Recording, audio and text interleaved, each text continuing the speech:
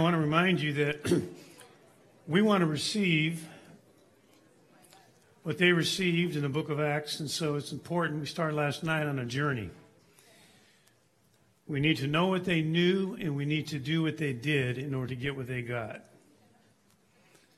Again, we're on a journey here. We hadn't had our ministry time yet. We're headed for a ministry time. So far, we are on a journey.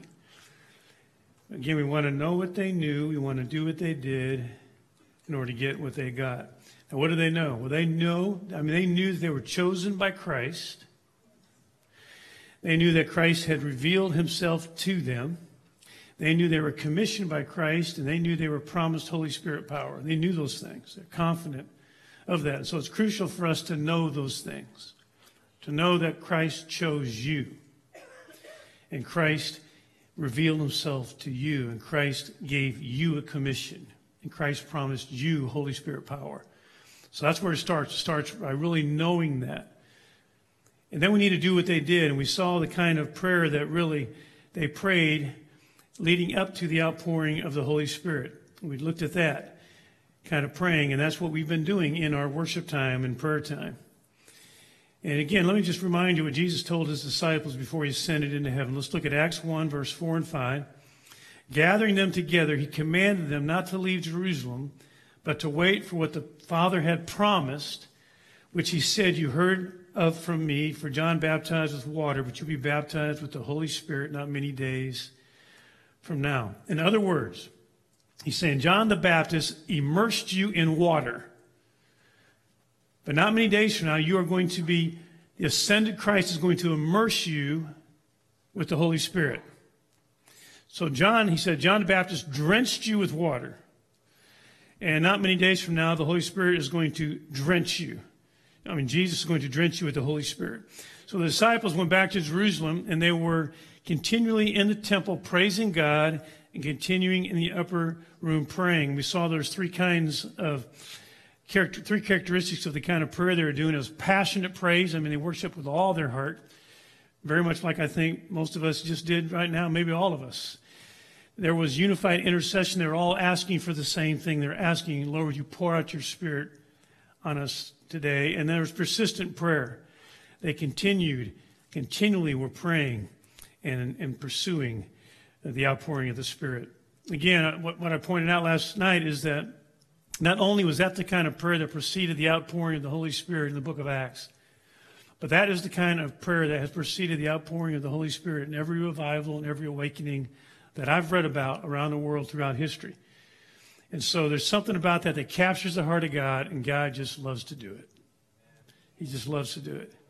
He loves to inhabit the praises of his people. You got some taste of that just a moment ago. It's like God is in the house. He loves to be in the house where he is passionately praised and pursued. Well, this morning what I want to do is divide our study. I want to go to Acts chapter 2. Again, we're on a journey here. And really we're actually doing a kind of a short version of the journey.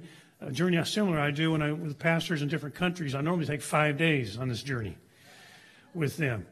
And we're asking the Lord to graciously enable us to be able to understand these things in a shorter amount of time. But I want you to see in Acts chapter 2, at the outpouring of the Holy Spirit, our study in the outpouring of the Holy Spirit, we're going to divide into 4 parts. There's going to be the expectation of the outpouring of the Holy Spirit. What do they expect? Then there's going to be the actual experience of the outpouring of the Holy Spirit. What do they experience? Then the effect of the outpouring of the Spirit. What was the effect of it? And then the end result of the outpouring of the Spirit. What was the end result? What did God have in mind in the first place for why he did all that? So I want to walk through that and give us a good foundation. First of all, the expectation of the outpouring of the Holy Spirit. So what were the disciples expecting to get when the Holy Spirit was poured out? They had some expectation. What were they expecting to get? Well, remember what Jesus told them in Luke 24, verse 49. He said, "And behold, I'm sending forth the promise of my Father upon you, but you are to stay in the city until you are clothed with power from on high." So what did Jesus tell them they're going to get? Power. All right, also Acts 1:8.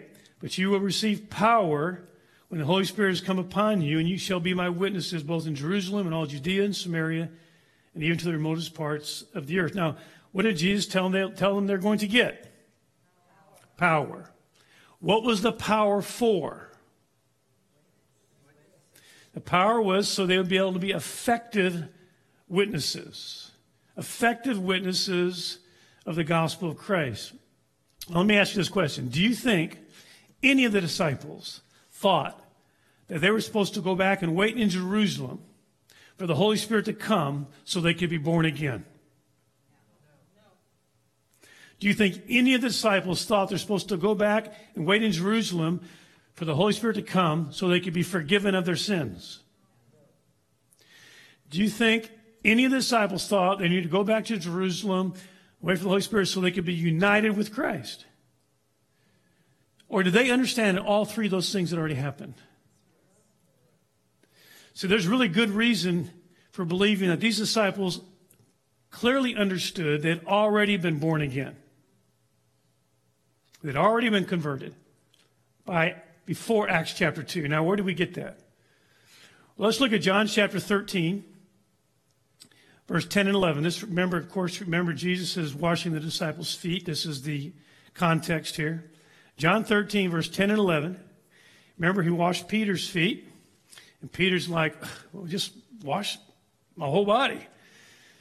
Now, Jesus said, notice what Jesus says in John 13:10. He says, Jesus said to him, he who is bathed needs only to wash his feet, but is completely clean, and you are clean, but not all of you. Now, Jesus doesn't play on words here. You are clean, but not all of you. Of course, the play on words is, yeah, your feet are dirty, Peter. You're clean, you've bathed, but not all of you. But he's doing a play on words because he's talking about all the disciples now. How do we know that? By reading the next verse. By the way, most denominations would have never happened if they had read the next verse. The next verse, John 13:11, it says, for he, Jesus, knew the one who was betraying him. For this reason, he said, not all of you are clean. He's talking about Judas, who he calls the son of perdition, or the son of hell. He was not clean. So if you argue that they already belonged to Jesus before Acts chapter 2, which I think you could obviously make the case they've been forgiven and they were his, then you'd have to also, I think, argue that the Holy Spirit is also dwelling in them. Romans 8:9, Paul says, however, you are not in the flesh, but in the Spirit, if indeed the Spirit of God dwells in you. But if anyone does not have the Spirit of Christ, he does not belong to him. Now, didn't the disciples belong to Christ before Acts chapter 2? And he says they were clean, they were forgiven. So the Spirit of God already indwells them at this point. Now let's remember a couple of things that Jesus already said to the disciples. John 14, verse 16 and 17. He says, I will ask the Father, and he'll give you another helper, that he may be with you forever. He's talking about the Holy Spirit, verse 17. He goes on to say that. That is the Spirit of truth, whom the world cannot receive because it does not see him or know him, but you know him, because he abides with you and will be in you. So Jesus told the disciples of a time the Holy Spirit was going to be in them and indwell them. That was John 14. Well, John 20, here's what happens. John 20, verse 21 and 22. So Jesus said to them again, peace be with you. He's the resurrected Christ. He's making appearances to the disciples.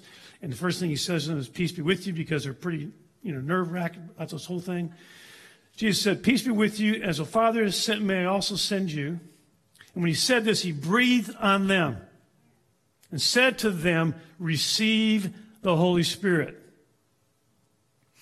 So Jesus doesn't say, wait in Jerusalem until you're born again. He doesn't say, wait until Jerusalem until you're converted and put in the body of Christ. He says, wait in Jerusalem until you're clothed with power from on high. He says, you shall receive power when the Holy Spirit has come upon you. Now, again, I believe that it's important that we understand that being baptized or immersed with the Holy Spirit, the way Jesus uses the word here, is not the same as being born again or being united with Christ by the work of the Holy Spirit. In other words, I don't think what Paul is talking about in 1 Corinthians 12:13 when he uses the word baptism, being baptized in the Spirit, is the same thing as the way Jesus is using the term here in Acts chapter 1 and Acts chapter 2. All right, Paul says in 1 Corinthians 12:13, he says, "For by one Spirit," talking to all believers here in Corinth, "by one Spirit we were all baptized into one body, whether Jews or Greeks, whether slaves or free, we're all made to drink of one Spirit." Now, the context of 1 Corinthians chapter 12 shows that he's referring to a work of the Holy Spirit that unites all believers to Christ. And by the way, this is the same work as conversion. So when you're born again and you put your faith in Christ, the Spirit of God unites you to Christ. And you become part of the body of Christ. And that is the way Paul uses the term in 1 Corinthians 12, verse 13. Now, some assume that the way Paul is using the term in 1 Corinthians 12:13, the way Jesus uses the term in Acts chapter 1 are the same.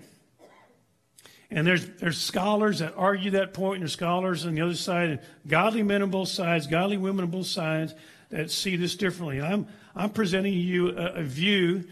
There are two ways to look at it. I'm presenting a view that I think I'm persuaded is correct, but I'm also persuaded is desperately needed in the church. What the disciples expected to happen was not that they were going to be born again when they went back to Jerusalem, or they were going to be united with Christ. I believe that that already occurred. What they expected to happen, they understood clearly what was going to happen, is they were going to receive power to do ministry. In Jerusalem, be powerful witnesses. Jerusalem, Judea, Samaria, to the uttermost parts of the world. Again, remember, in Luke 24, verse 47, he told them they're going to preach to all nations. He's going to release them to the ethnos of the world. And the point of verse 49 is this: we cannot do with great success what he's calling us to do without this power. That's the point. We need this immersion. We need to be drenched in the Holy Spirit. We need to be empowered in the Holy Spirit for us to do this mission that requires supernatural power. So my whole point so far is simply this: that's what they expected. That was the expectation they had, was power. All right, let's see next what happens. What did they experience? They expected power. Let's see what happened. Acts chapter 2, verse 1 through 4. When the day of Pentecost had come, they were all together in one place. Again, remember I said it was a 10-day prayer meeting because 40 days Jesus appeared to them. 40 days after Passover, he's appearing to them as a resurrected Christ. And then at Pentecost, 50 days after Passover, so there's 10 days, 50 days after Passover, this happens. That's why we know it's a 10-day prayer meeting. When the day of Pentecost had come, they were all together in one place. And suddenly there came from heaven a noise, like a violent rushing wind, and it filled the whole house where they were sitting. And there appeared to them tongues as of fire, distributing themselves, and they rested on each one of them. And they were all filled with the Holy Spirit and began to speak with other tongues as the Spirit was giving them utterance. So again, just as the Holy Spirit descended upon Jesus at his baptism, so that he was anointed with the Spirit. The Spirit came upon him. He was anointed by the Spirit. Before he did any ministry, he was empowered by the Spirit to do it. Well, that same Holy Spirit now comes on the 120 in the upper room. But I want you to notice something. I want you to notice three phenomena: noise like the wind, tongues of fire, and languages.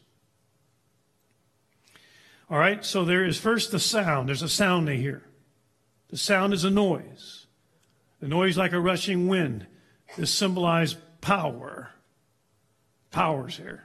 Something's happening. Then there's something they saw. They saw tongues as of fire. It looked like tongues of fire coming down upon each one of them. They saw this. Again, I think that symbolizes purity, kind of like when Isaiah said, "Here I am, send me, O Lord," and he was cleansed with that coal. There's a purity happening here. And then the speech in other languages, I think, symbolizes the universality of the Christian church, that this is going to go to every tongue, tribe, and nation, this gospel.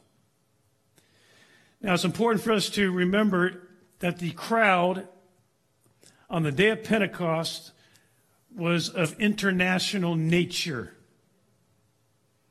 All right, let's read what I'm talking about. Let's pick it up in verse 5. Now there were Jews living in Jerusalem, devout men from every nation under heaven.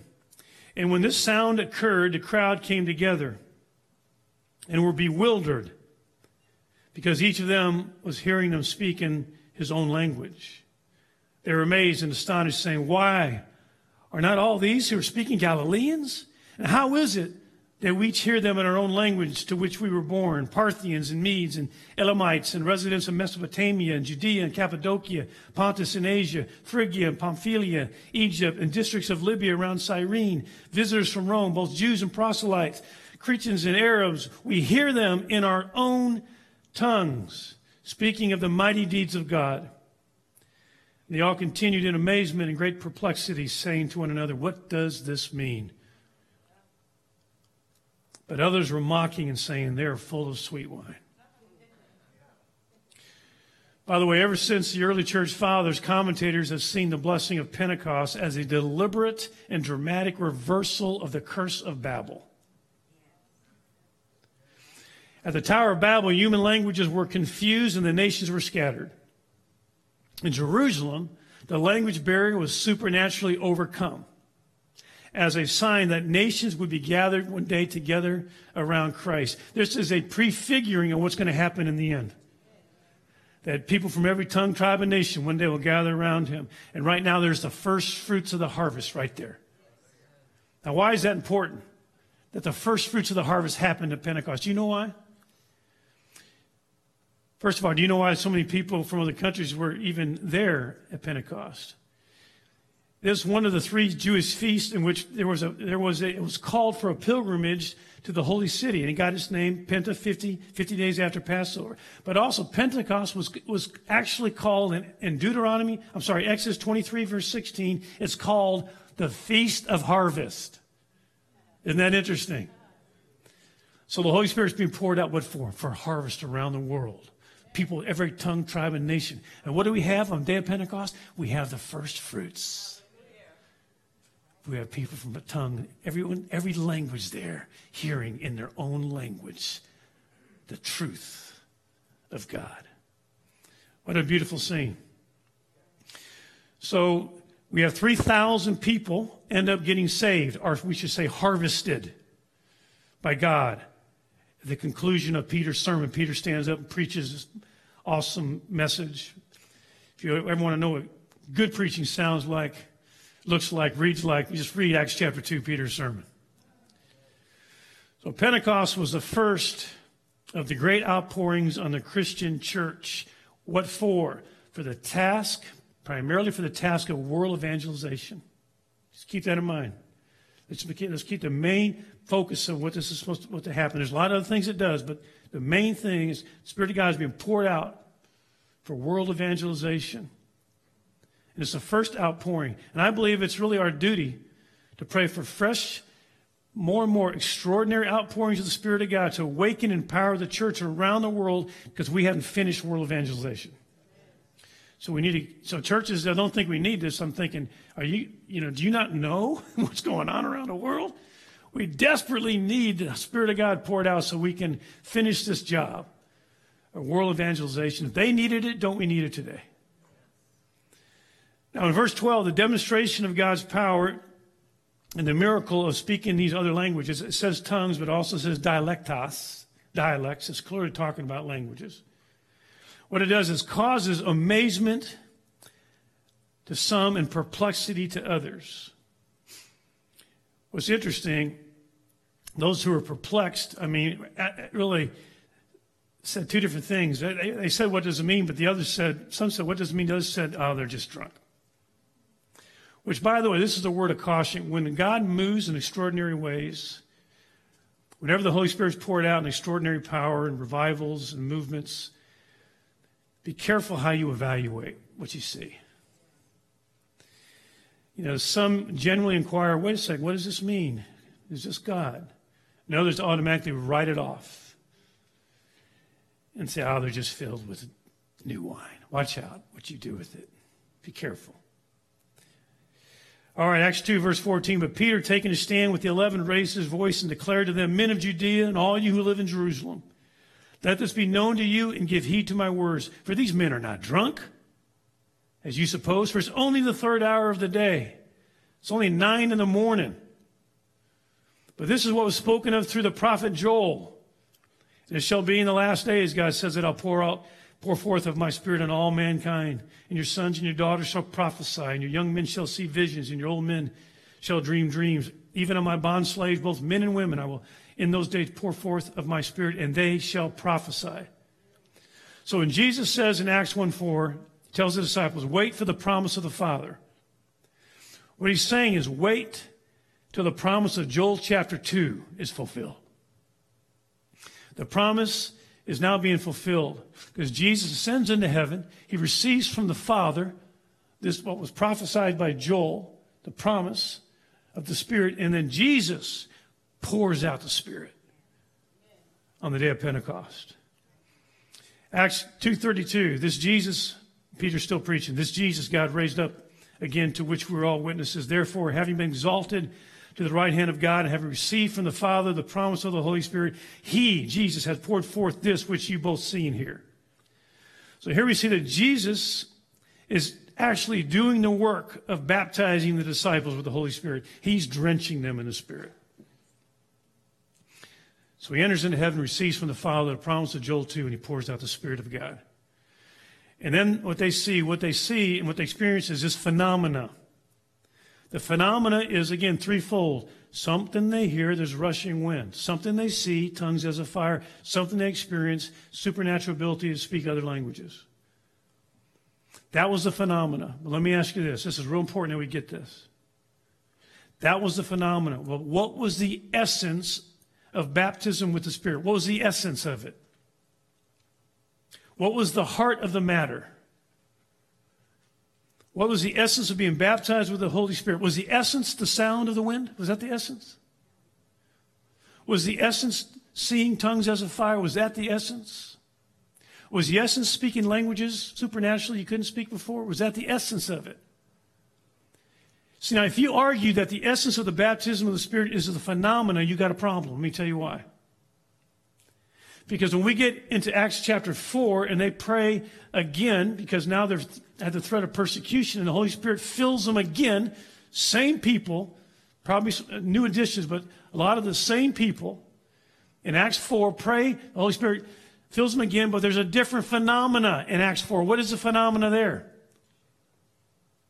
Was there any wind there? Any tongues of fire? Any languages? What happens? The building shakes. So there's a different phenomenon, but the essence was the same. The essence was still the same, and that was that they would be able to, with power, be effective witnesses.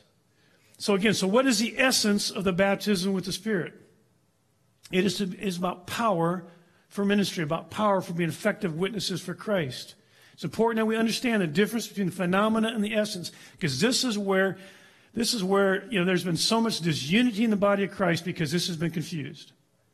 There's been so many people have been so hurt. There have been so many people disillusioned because they have not understood the difference between the phenomena and the essence. Okay, so the essence is power to be effective witnesses. Never forget that. Power to speak the word of God with boldness. Power to do supernatural ministry. Okay, so that is the experience. That's what they experienced. All right, now what was the effect of it? What was the effect of the outpouring of the Holy Spirit? All right, that's what we're going to see happening in Acts 2. Peter stands up with the 11, and he preaches the gospel with great boldness. 3,000 get saved. In fact, again, Peter's sermon, I'll just give you a quick overview. We're not going to take time to look at it. But he actually, I'm going to summarize his sermon. He talks about, number one, the gospel events, namely death and resurrection of Christ. He talks about the gospel witnesses, mainly the Old Testament prophets and the New Testament apostles who witnessed the resurrected Christ. He talks about the gospel promises, forgiveness and the gift of the Spirit. He talks about the gospel conditions, inwardly repentance and faith, and outwardly through baptism. So really it's a fourfold message. He talks about two events, Christ's death and resurrection. He talks, these two events are attested by two witnesses, prophets and apostles, and on the basis of which God makes two promises, forgiveness and the gift of the Spirit, on the basis of two conditions, repentance and faith, with baptism. It's just a perfect message. And by the way, we have no liberty to amputate this gospel. And this is the message we should be preaching today as well. All right, so what's the end result? The end result of the outpouring of the Holy Spirit is 3,000 people repent and are baptized. Verse 37. Now when they heard this, they were pierced to the heart and said to Peter and the rest of the apostles, "Brethren, what shall we do?" Peter said to them, "Repent, and each of you be baptized in the name of Jesus Christ for the forgiveness of your sins, and you will receive the gift of the Holy Spirit. For the promise is for you and your children and for all who are far off, as many as the Lord our God will call to himself," including us. And with many words he solemnly testified and kept on exhorting them, saying, "Be saved from this perverse generation." So then those who had received his word were baptized, and that day there were added about 3,000 souls. So again, all true converts are promised forgiveness and the gift of the Holy Spirit. So the Holy Spirit brings about a new birth, joins us to Christ in his body. And from that moment on, the moment we have turned to Christ as our Savior and Lord and are forgiven, the Holy Spirit comes and lives in us. And from that day on, we can begin to seek extraordinary empowerments from the Spirit for the sake of ministry. And then we get this brief picture of the Spirit-filled church in Acts 2:42. Let's just read it quickly. They were continually devoting themselves to the apostles' teaching, to fellowship, to the breaking of bread, and to prayer. Everyone kept feeling a sense of awe, and many wonders and signs were taking place to the apostles. And all those who had believed were together and had all things in common, and they began selling their property and possessions, were sharing them with all as anyone might have need. And day by day, continuing with one mind in the temple and breaking bread from house to house, they were taking their meals together with gladness and sincerity of heart, praising God and having favor with all the people. And the Lord was adding to their number day by day those who were being saved. So real just an overview. There's four things the Spirit-filled church ought to be. It ought to be a learning church. That's what it was. Learning the Word. A loving church. They were very involved in each other's lives. A worshiping and praying church. And that's part of what this whole conference is about. And it was an evangelistic church, continuing to add more to their number day by day. Okay, but I want to return now to this subject of baptism of the Spirit for a moment, because I want you to notice a few things. I want you to notice that in Acts chapter 2, verse 4, that it is also described as the filling with the Holy Spirit. The idea of being filled here with extraordinary power for ministry. And it's seen throughout the book of Acts. Believers who are indwelt with the Holy Spirit and belong to Christ are filled and empowered again and again with supernatural ministry, especially boldness in preaching the gospel. We get to Acts chapter 4, verse 8. Peter is again filled with the Holy Spirit in Acts chapter 4 and speaks with such power that the Jewish leaders are amazed at his boldness excuse me, and confidence and as he's preaching to them. In Acts 4:31, I've already referred to this. Excuse me. That in Acts 4:31, as they're praying, the building is shaken, and they again are filled with the Holy Spirit again. The same ones who the Spirit came upon in Acts chapter 2 again are filled. Acts chapter 6, Stephen, it says, is full of faith in the Holy Spirit, and he does signs and wonders. And especially they could not resist his wisdom in his preaching. He spoke with such wisdom by the Spirit. Acts chapter 9, verse 17, the Apostle Paul is filled with the Holy Spirit at his conversion. And the result is he speaks with extraordinary power, such extraordinary power that the Jews in Damascus were confounded. Examples go on and on. My point is this. We need this filling today. The church needs this filling today. We need to be clothed with power from on high.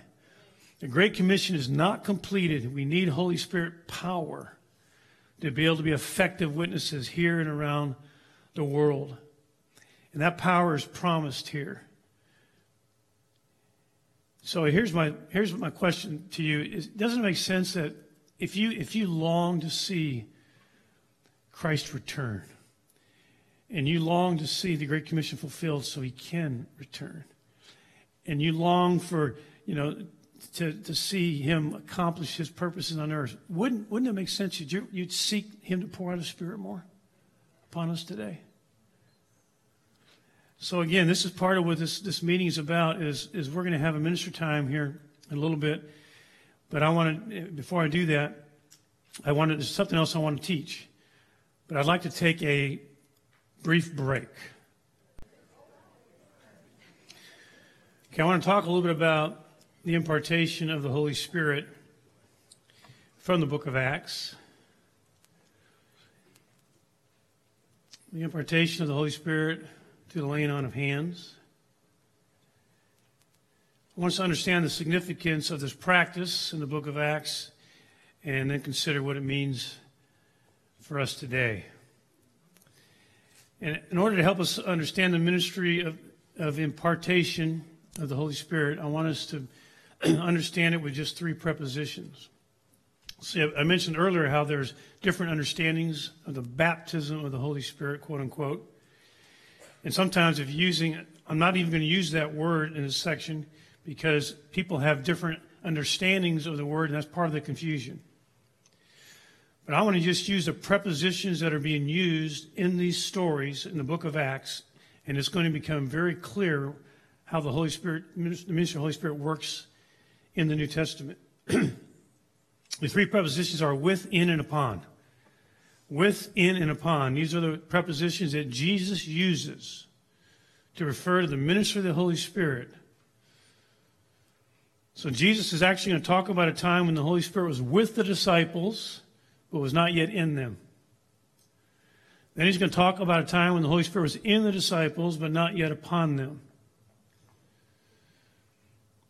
And then there's a time when the Holy Spirit comes upon the disciples and they're empowered to be witnesses for Christ in a bold and powerful way. So these are the three prepositions that Jesus himself uses to describe the ministry of the Holy Spirit. And we're going to see these three prepositions are also used in the book of Acts to describe the ministry of the Holy Spirit. And then we're going to see what this means to us today. So let's begin by seeing how Jesus uses these three prepositions to describe the ministry of the Holy Spirit. First, the preposition with. In John 14, verse 16 and 17. He says to his disciples, I'll ask the Father, and he'll give you another helper, that he may be with you forever. That is the Holy Spirit of truth, whom the world cannot receive, because it does not see him or know him. But you know him because he abides, here's the preposition, because he abides with you and will be in you. So Jesus says there was a time when the Holy Spirit was with the disciples, but not yet in them. Right? That's what it says. He says he's with you, but he's not yet in you. And I tell you, I think most of us probably can think back to a time when the Holy Spirit was with us and not yet in us. What do I mean by that? I mean, I clearly can think of a time that I was convicted by the Holy Spirit of my sin. I was being drawn to the Lord, but yet I had not yet repented and believed in Christ. I would say the Holy Spirit was with me, but not yet in me. I was under conviction. I was fighting it. I was being drawn. I was being wooed, but I had not yet come to a place of repentance and faith. So what is drawing me? What is convicting me? The Holy Spirit. So he's with me, but he wasn't yet in me because I hadn't yet repented and believed in Christ. And I think all of us can think of a time when that happened in our lives. Some people it might have been a very brief time. For some people it might have been a long fight before we repented and believed. All right, next preposition. That's preposition with. Next preposition in. John 20, verse 21 and 22. Jesus said to them again, "Peace be with you. As the Father has sent me, I also send you."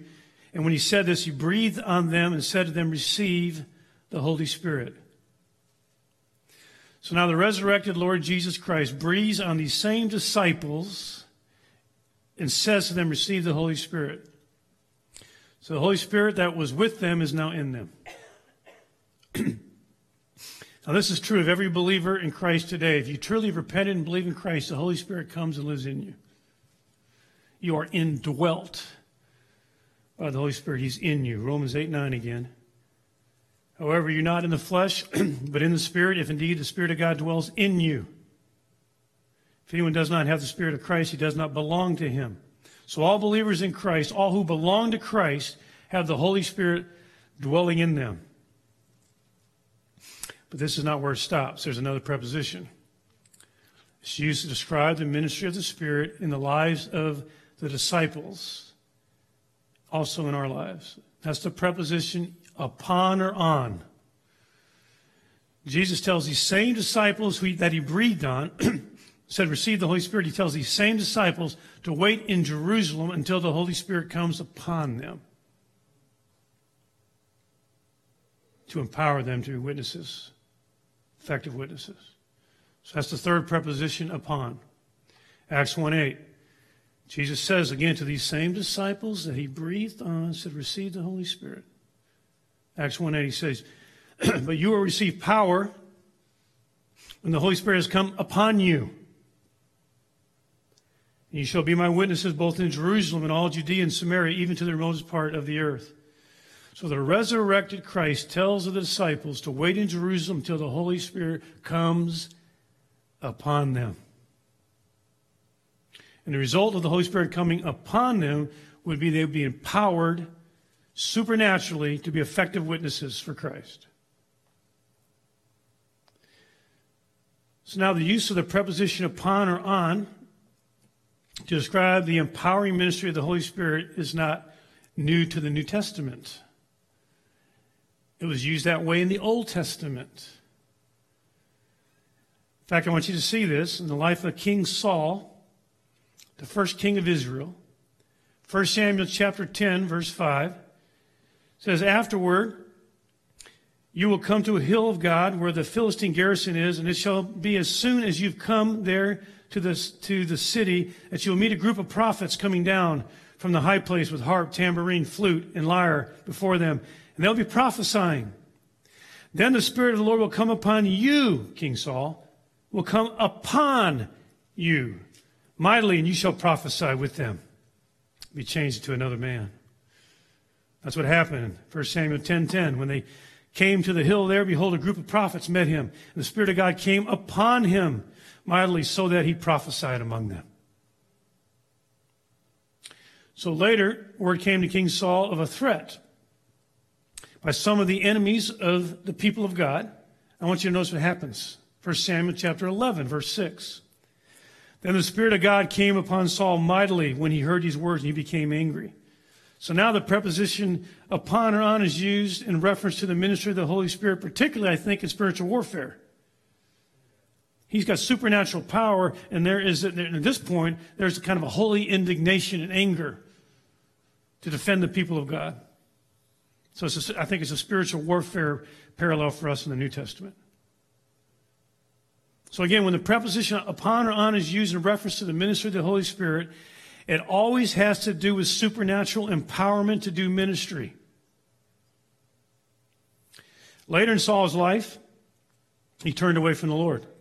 Look what happened. 1 Samuel 18, verse 10. "Now it came about on the next day that an evil spirit from God allowed this evil spirit to do what it wanted to do. An evil spirit from God came mightily," listen to this, "upon Saul. And he raved in the midst of the house while David was playing the harp with his hand as usual, and a spear was in Saul's hand. So Saul had turned away from the Lord. The supernatural protection of the power of the Spirit of God was removed from him in his rebellion. And now an evil spirit comes upon him. But I want you to notice that the preposition upon is used to describe empowerment and control by an evil spirit. So again, it's important that we understand that this preposition upon or on, what it communicates supernatural empowerment and control. When the preposition in is used, like the Holy Spirit being in someone, it has to do with relationship. It means we belong to him. We're his property. We're united with God. We're united with Christ.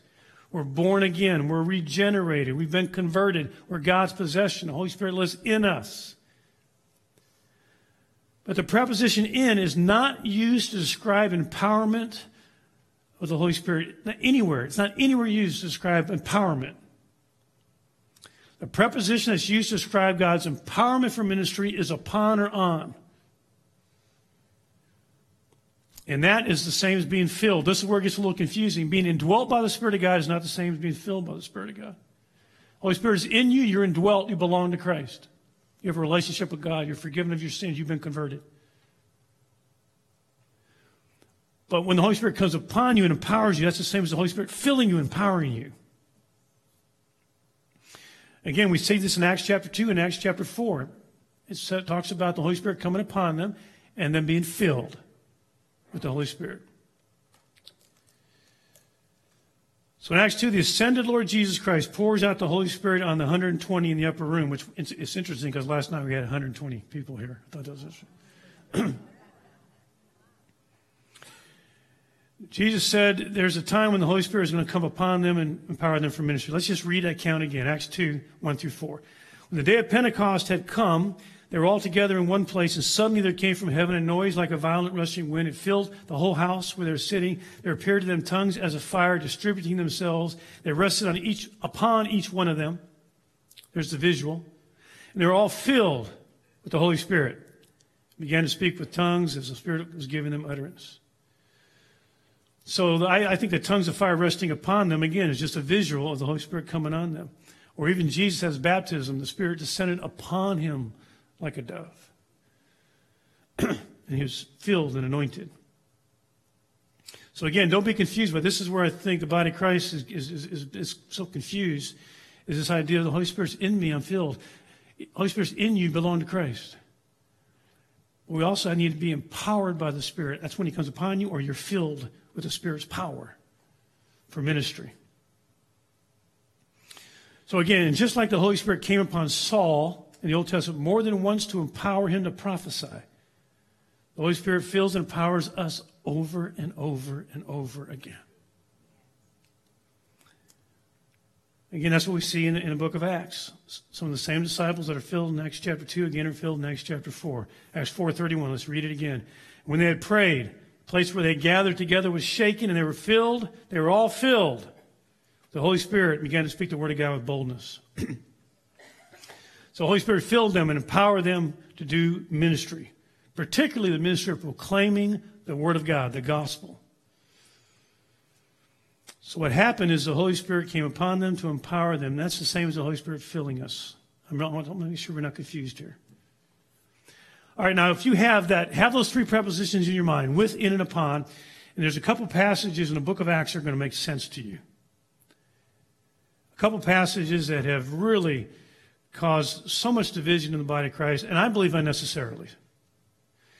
You know, when I do conferences, I'm doing conferences with pastors from other countries, and I'll have Baptists and Pentecostals and Charismatics and Episcopalians and Anglicans. And when they go through and they see these prepositions, they all go, yes, we get it. Okay, Acts chapter 8, let's look at it. Acts 8, verses 14 through 17. Just wanted to give you a little context. The gospel goes to the Samaritans. Remember, the Samaritans and Jews hated each other. There's significant racism here. All right, Acts 8:14. Now when the apostles in Jerusalem, these Jewish apostles, heard that Samaria had received the word of God, they sent them Peter and John, who came down and prayed for them that they might receive the Holy Spirit, for he had not yet fallen upon any of them. They had simply been baptized in the name of the Lord Jesus. Then they began laying their hands on them, and they were receiving the Holy Spirit. So he's using the word receiving as, in this context, coming upon them. All right, so let me just ask you this. When Peter and John show up, what is the condition of these disciples? Remember, the disciple is a word that just means learner. It could be used different ways. It doesn't mean automatically they're a believer. Disciple can be a learner. So what was the condition of these disciples in Acts chapter 8 when Peter and John got there? Was the Holy Spirit with them, in them, or upon them when Peter and John arrived? In them. Why? Why would you say that?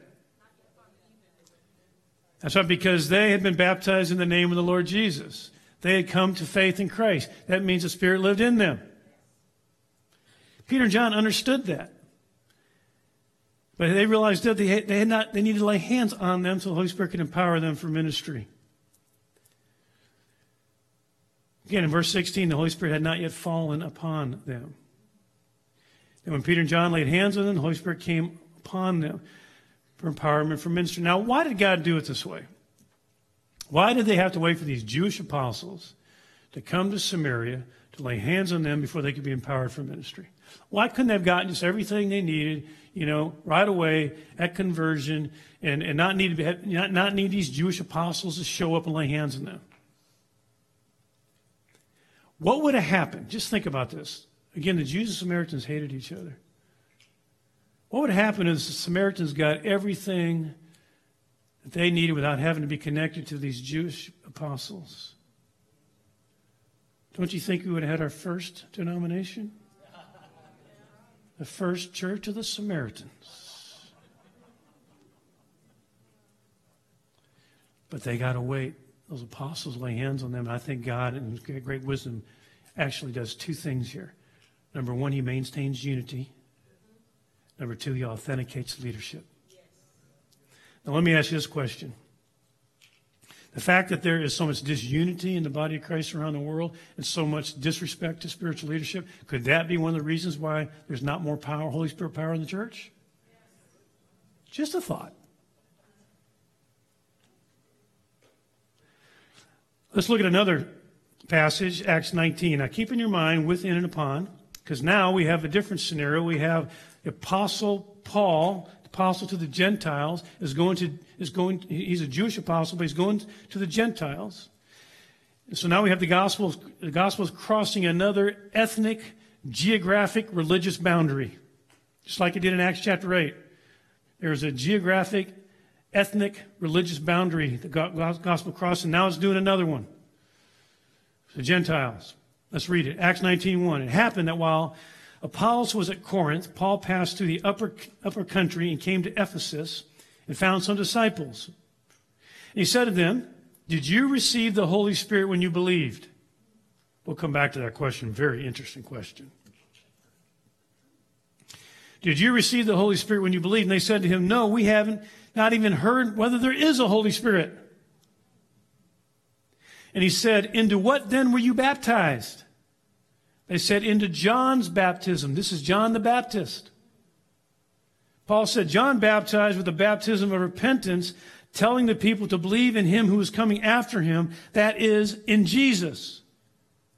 When they heard this, they were baptized in the name of the Lord Jesus. And when Paul had laid his hands upon them, the Holy Spirit came on them. And they began speaking with tongues and prophesying. So again, the gospel crosses ethnic, religious boundaries again. The Apostle Paul, the prepositions within and upon. Let me ask you a question. When Paul got there, remember, understand disciples as learners at this point. Doesn't automatically mean they're believers. Paul gets there. What's the condition of those disciples when Paul gets there? Was the Holy Spirit with them, in them, or upon them when he got there?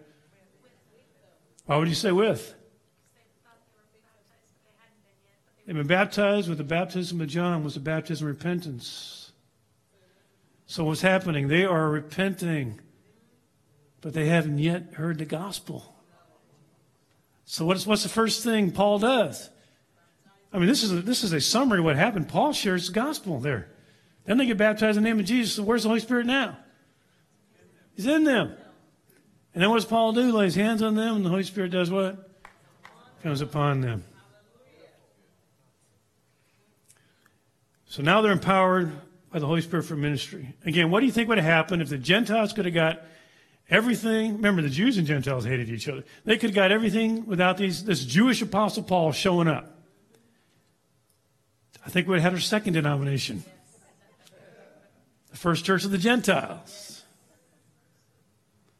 But God maintains unity, body of Christ, and God authenticates leadership, authority, the body of Christ.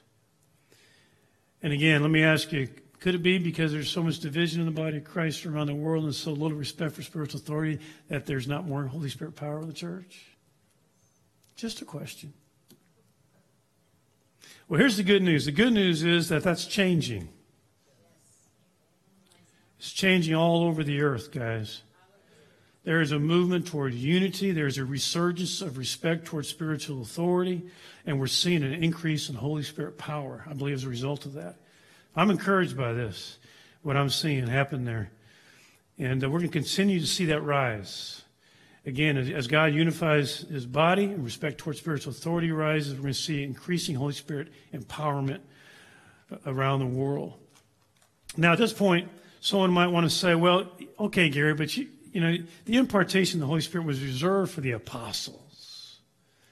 And since all the apostles with a capital A apostle are no longer here, then we don't do that anymore.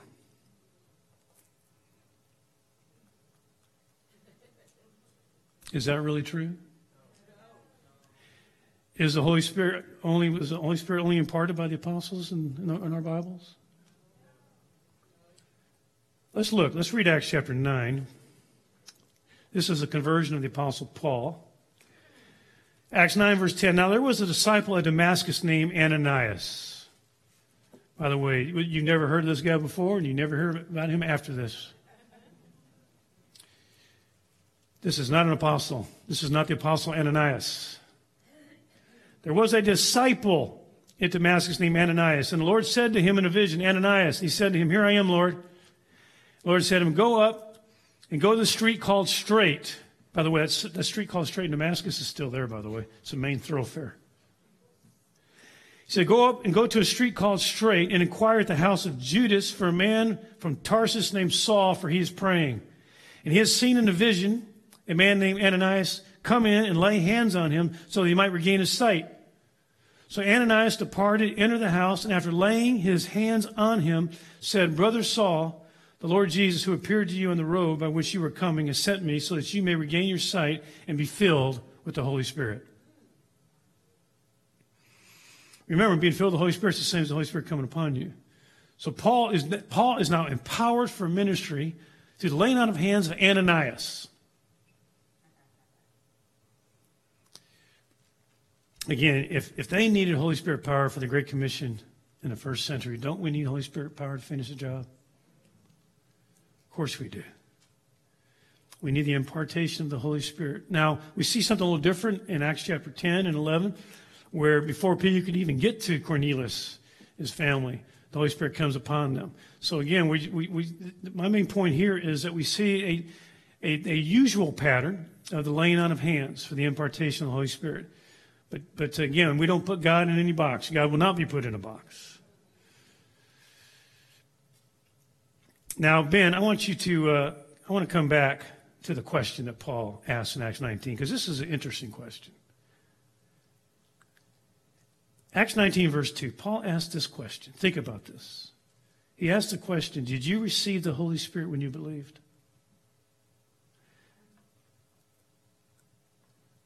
The Apostle Paul is asking a question. At this point, he assumed that they were believers when he asked the question. They weren't yet, but he thought when he asked the question they were. So he's asking this question thinking they're believers. Think about that.